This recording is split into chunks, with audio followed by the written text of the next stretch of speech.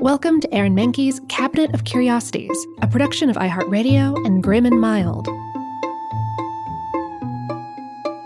Our world is full of the unexplainable. And if history is an open book, all of these amazing tales are right there on display, just waiting for us to explore. Welcome to the Cabinet of Curiosities.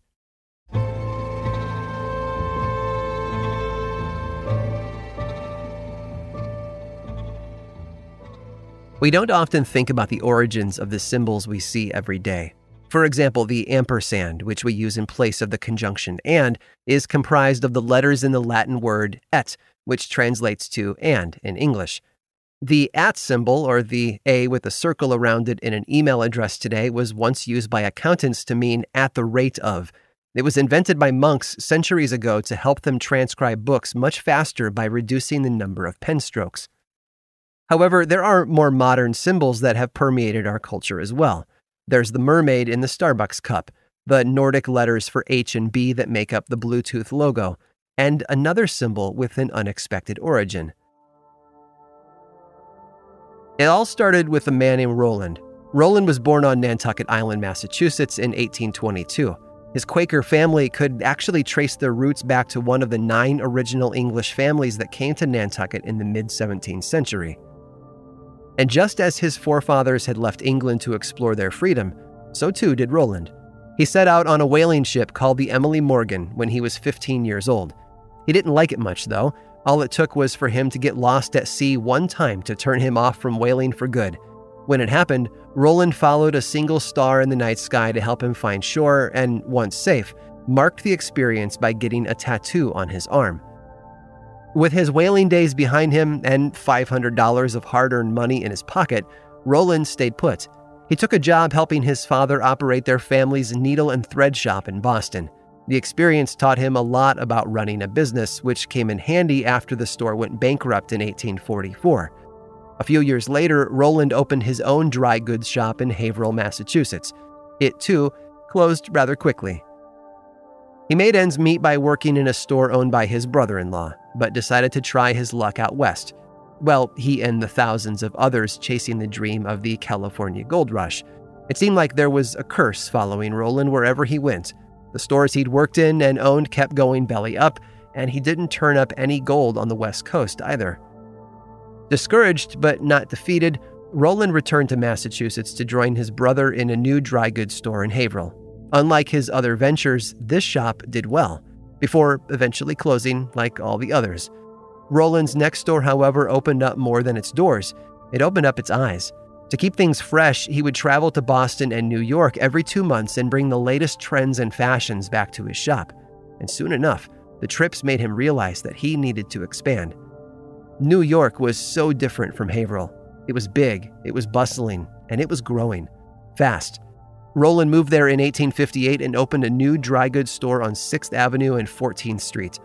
This one, however, was different than his previous businesses, as it featured a unique logo.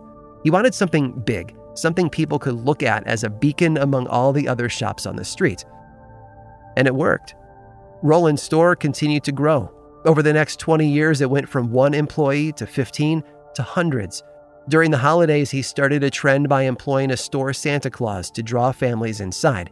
He also set up elaborate window displays with lights and themed scenes. Roland's shop went from 1 storefront to several, gobbling up neighboring properties until it eventually outgrew the block. In 1902, 25 years after his death in 1877, the new owners of the store, brothers Isidore and Nathan Strauss, moved the shop to a much larger and visible spot in Herald Square. Emblazoned across the front of the building was the symbol that had been inked onto Roland's own arm, a representation of the light that had guided him home from the sea and all the way to New York City, a red star. And underneath it, the surname of the man who had built the biggest department store in the world, a true miracle on 34th Street. Roland's last name? Macy.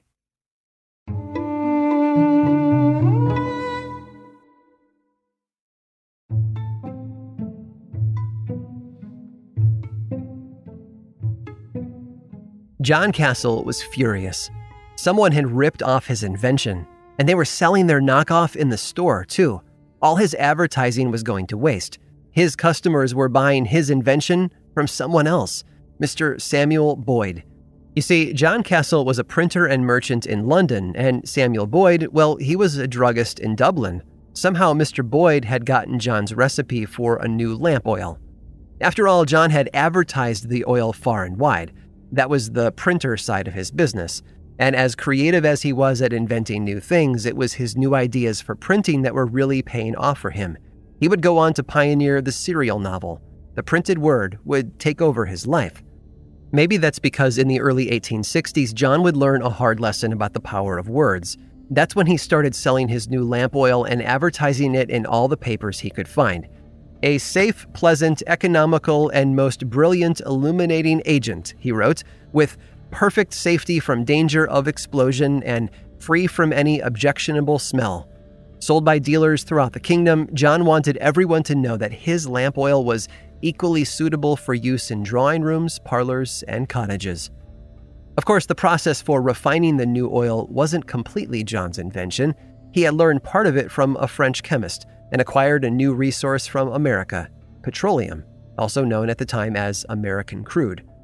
But if there was something that John knew well, it was bringing in goods from far-off places and selling them to British buyers. After all, most of his work as a merchant had been convincing people to drink coffee and tea instead of liquor. American crude was only the latest product from the edges of the British Empire that was going like gangbusters when it got to London.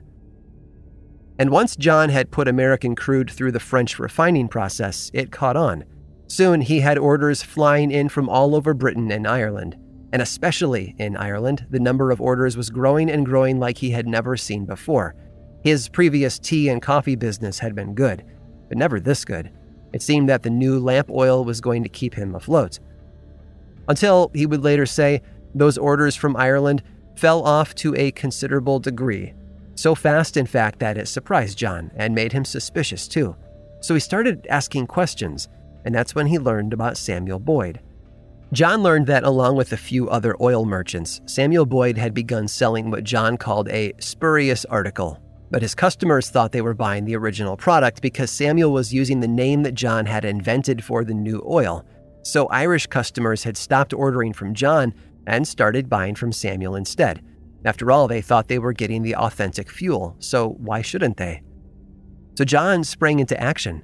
He wrote a letter to Mr. Boyd to set things straight. Stop selling his lamp oil and using the name that he invented. But no answer ever arrived. That wasn't going to stop John, though. He set sail for Dublin and headed for Mary Street, where he found the shop of Samuel Boyd. When he stepped inside, he found exactly what he expected. He asked a shop assistant for the oil, and they were only too happy to hand him a bottle. John looked down and saw that his original name for the product was printed right there on the label, but there was something else. Someone had used a pen to turn the C on each bottle into a G, as if that solved the branding problem. John Castle wasn't having it. He took Samuel Boyd to court. What followed would make any printer and inventor blow his lid. The first thing Boyd said to the accusations was that he had never sold any lamp oil with John's name on it. Then he said that he had ordered labels from a Manchester printer and they simply got it wrong. And finally, Samuel said that he was the one who had been inspired by a French invention, a product that he said was called gazogene. It was all preposterous, and John won his day in court. The magistrate scolded Samuel Boyd. Where John Castle had fabricated a new and useful product, Samuel Boyd had fabricated a web of lies to cover for ripping it off. The magistrates condemned the practice of counterfeiting trademarks. In fact, he said it made the whole city of Dublin look bad. But if James Castle won his day in court, it didn't stop the counterfeit name of the new lamp oil from catching on. Samuel Boyd's knockoff name, starting with a G, would win out. Soon enough, lamps around the world would burn the oil.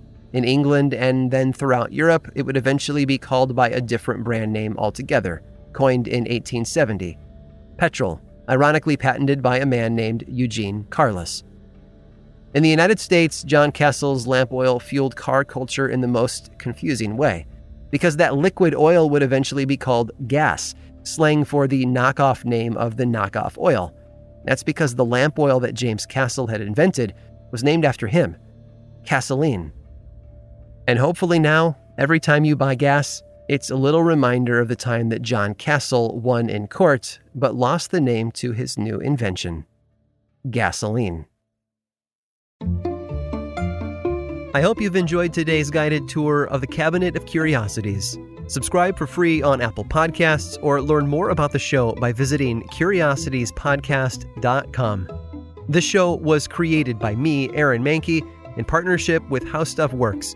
I make another award-winning show called Lore, which is a podcast, book series, and television show, and you can learn all about it over at theworldoflore.com. And until next time, stay curious.